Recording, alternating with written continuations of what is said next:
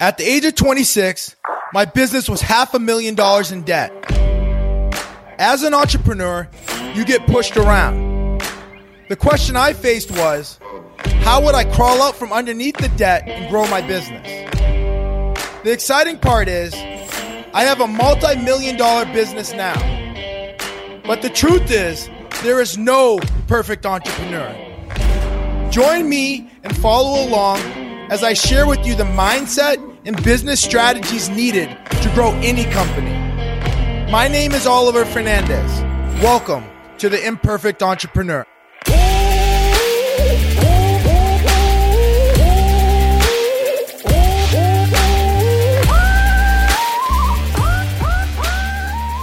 How are you? This is Oliver Fernandez with The Imperfect Entrepreneur, and today we're going to talk about hiring team members. So, my sisters came over and we started playing music on our Sonos system, and my daughter Liliana was sitting on the couch playing with her little dolls, and then all of a sudden I caught her out of the corner of my eye, and as soon as that music went on, her arms went flying in the air. And she started doing her little dance, and like it was so cool because we all started dancing, and it was just a really fun time. So last week I was speaking with one of my friends, and this is a person that I met through the Tony Robbins community. He had joined Platinum Partnership, literally like probably I think it was like one of the last events that I had been a part of, but we did do some events together, and he was from Washington DC, so we connected about that. And I hadn't spoken to him over a year, with the past year of COVID. He actually left DC and he moved down to Miami, and I saw him, I think on Facebook or something, and I just reached out and I was like, "Hey, what's going on? How's everything going? How'd your move go?" And he was like, "Yeah, let's catch up. Let's connect." So we caught up, and he had a lot of things going on, which a lot of the Tony Robbins Platinum Partnership people have a lot of things going on. And honestly, that was one of the reasons why I joined that program, is because I wanted to be around people that were going someplace, that had things going on, that wanted to do more, be more, and have more, right? So he had a lot of things going on, which is exactly what I expected. He was a high performance guy. And he was talking me through all the things he had going on. He's doing a water conservation project down in Miami that he's actually partnered with another Platinum Partnership person. He's got this marketing business. He was in real estate when I originally met him, and he actually has sold all his properties here in Washington DC. So he's almost kind of like a free bird, a free agent. Him and his wife, they're just kind of. They're finding other opportunities, other cash flowing opportunities. So more power to them. And, when people are telling me all this stuff, it's like, I always want to like add value. So I've heard Tony Robbins say this. So I was like, "Hey, what's your biggest problem?" Cause I wanted to be able to add value. And he was actually almost overwhelming me with all of the things he had going on. And he just was so confident about it, So I was just like, there was no way for me to like really connect. So I asked him, "Hey, what's your biggest problem?" And it was really cool to ask him that, because it literally, you could just see him, I felt it over the phone. He like literally went back and just started like humbling himself in a way, or not even humbling himself, but he just literally started to think about what is his biggest problem. And, he was like, "I'm trying to hire an assistant right now, and I'm working with some people, and I hired this one person who was like a virtual assistant, and it didn't really work out. And then I hired this other person, and then she didn't work out. And I don't know, I'm working through that." And I was like, "Great, this is awesome," because I'm literally going through the exact same thing right now. As you're building a team, it's people, right? And once you understand people, it like literally is the same thought process on all the people conversations, right? So as I was talking it through with him, I started to ask him like, hey, are you like a private person, like a really private person? And he's like, yeah, I'm a private person. And the reason why I was asking him that is because when you do hire an assistant or an executive project manager or someone in those lines, like for them to really do their job really well, they need to know every little thing about you. They need to see every little thing about you. And if you're really closed off and you don't want people in your information, you're like, you want people to, don't want to let people in, it's going to be really hard for an executive assistant to really do their job at a high level and serve you at the highest level. So I asked him that question. He's like, yeah, I've had an assistant before. I'm totally good letting them in on, and seeing my personal life. I was like, cool, great. I then asked him, how much are you paying these people? And, obviously the virtual assistant thing, like I'm not putting down virtual assistants. I have so many friends that like absolutely crush it with virtual assistants. And honestly, they have like 15 of them. So they're buying so many hours than I could even imagine. I mean, like, think about it. 15 times 8 is 120 hours a day just in virtual assistants. And I mean, they're paying these people like really not a lot of money. Like it's like $7-8. I mean, they're not paying like the $2-3 people, but they got like, I think, 15 people under $10. It's like amazing, but I've never had like a good experience with the virtual assistants that were, overseas and all that stuff. It's a lot for me. It was a lot of work. And, I'm going to talk about this a little bit later too. Like when you start making decisions, right, and you don't have the results that you think you want to have with that decision, how it potentially affects the rest of your decisions, right?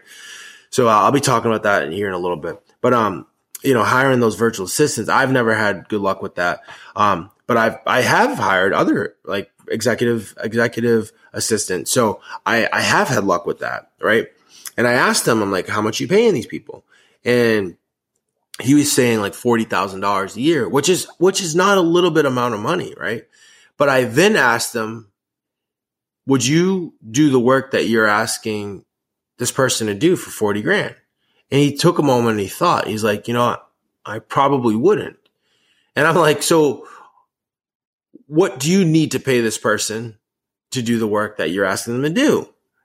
And immediately when I did that, right, he started thinking about other people that he's already surrounded himself with that are actually interviewing for this position that want more money, right?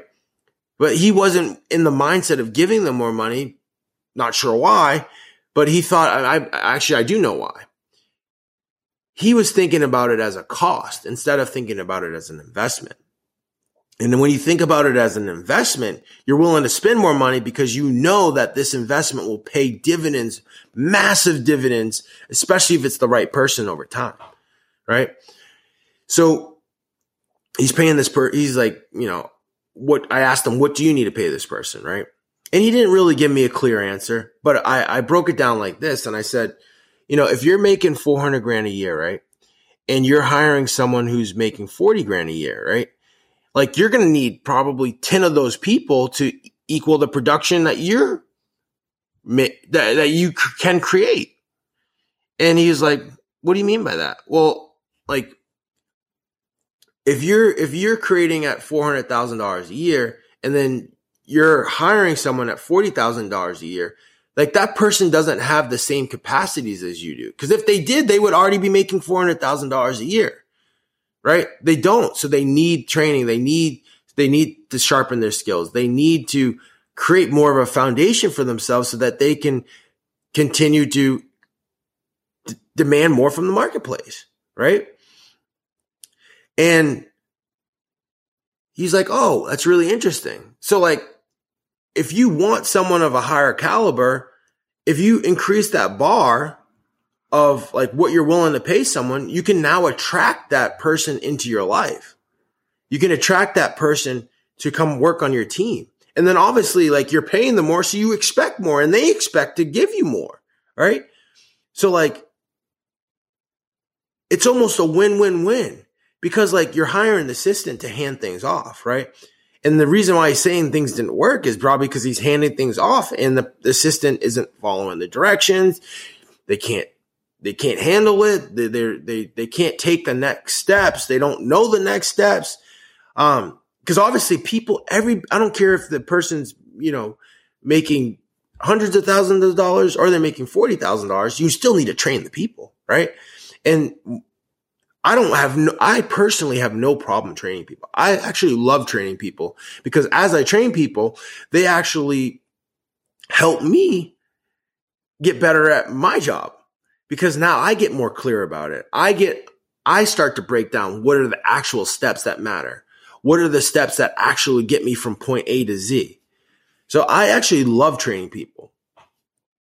And I actually love creating videos and training people, right? I train people and I create a video so that person can then watch that video after the training so that basically they can have continual training over and over and over again as they continue to watch that video that we created during the training, right? So I love training people. And the thing that does frustrate me though, and I know this is probably why he was saying it didn't work out with his assistant, is that when you train someone and then they just don't get it, right? And I'm not sure why that is, but everybody has different learning styles, right? So I do know why that is, because everybody has different learning styles and everybody has the different capacities that they learn at, right? But after I'm done training somebody, I want them to be able to take that information and be able to execute on it. And not everybody can do that. But what I have found is that if you bring on the right team members with a good attitude and that have the capacity to understand things, and a lot of times those people want more money, right? And I'm willing to pay people that have more money, right? Because I want to be able to sit down and train somebody one time and then they can build off of those trainings. And then the next time isn't the same training that I did the first time. It's maybe a nuanced training or a more in-depth or more complicated situation on that training, right? Or it's building, it's growing, it's creating more on top of what we already created. And I will pay more any day of the week to bring those type of people around me, right? Those type of high performance people, those type of people that want to achieve more, do more, be more, and have more, right? He was the same way. Once I brought that up to him, he was like, yeah, I know the exact same, I know that person that I need to hire now. And he just needed to increase his lid on what he was willing to pay that person. And what you're willing to pay that person is actually more important from the belief structure that you create.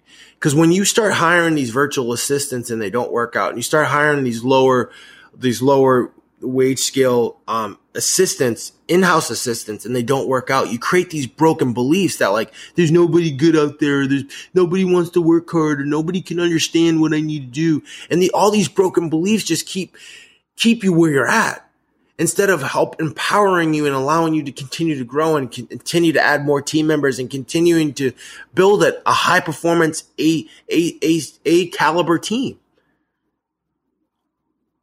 So from that standpoint alone, I'll always invest more in my team members because I don't want any broken beliefs around me. I don't want that, because that is the most painful thing to overcome. It's so painful to overcome these broken beliefs. And honestly, the pain comes from all of the hard work that you end up taking onto your plate because you think that there's nobody else good out there. And that pain is unnecessary.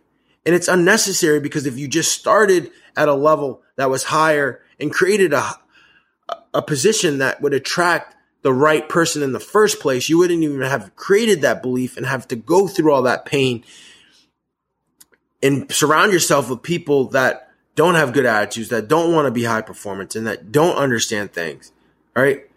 You don't even have to surround yourself with those people. You can just go right to working with people that can help you grow your business.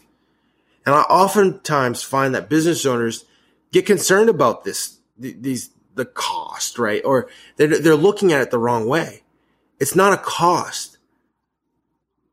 They need to focus on the added capacity that this person can bring to that person themselves and the business. And when you get added capacity, you can achieve more. So then when you hire that person and they add that capacity, it helps you grow faster And at the end of the day, it's an investment. And that investment will pay dividends over and over and over again. With love, keep putting one foot in front of the next and continue to build your legacy.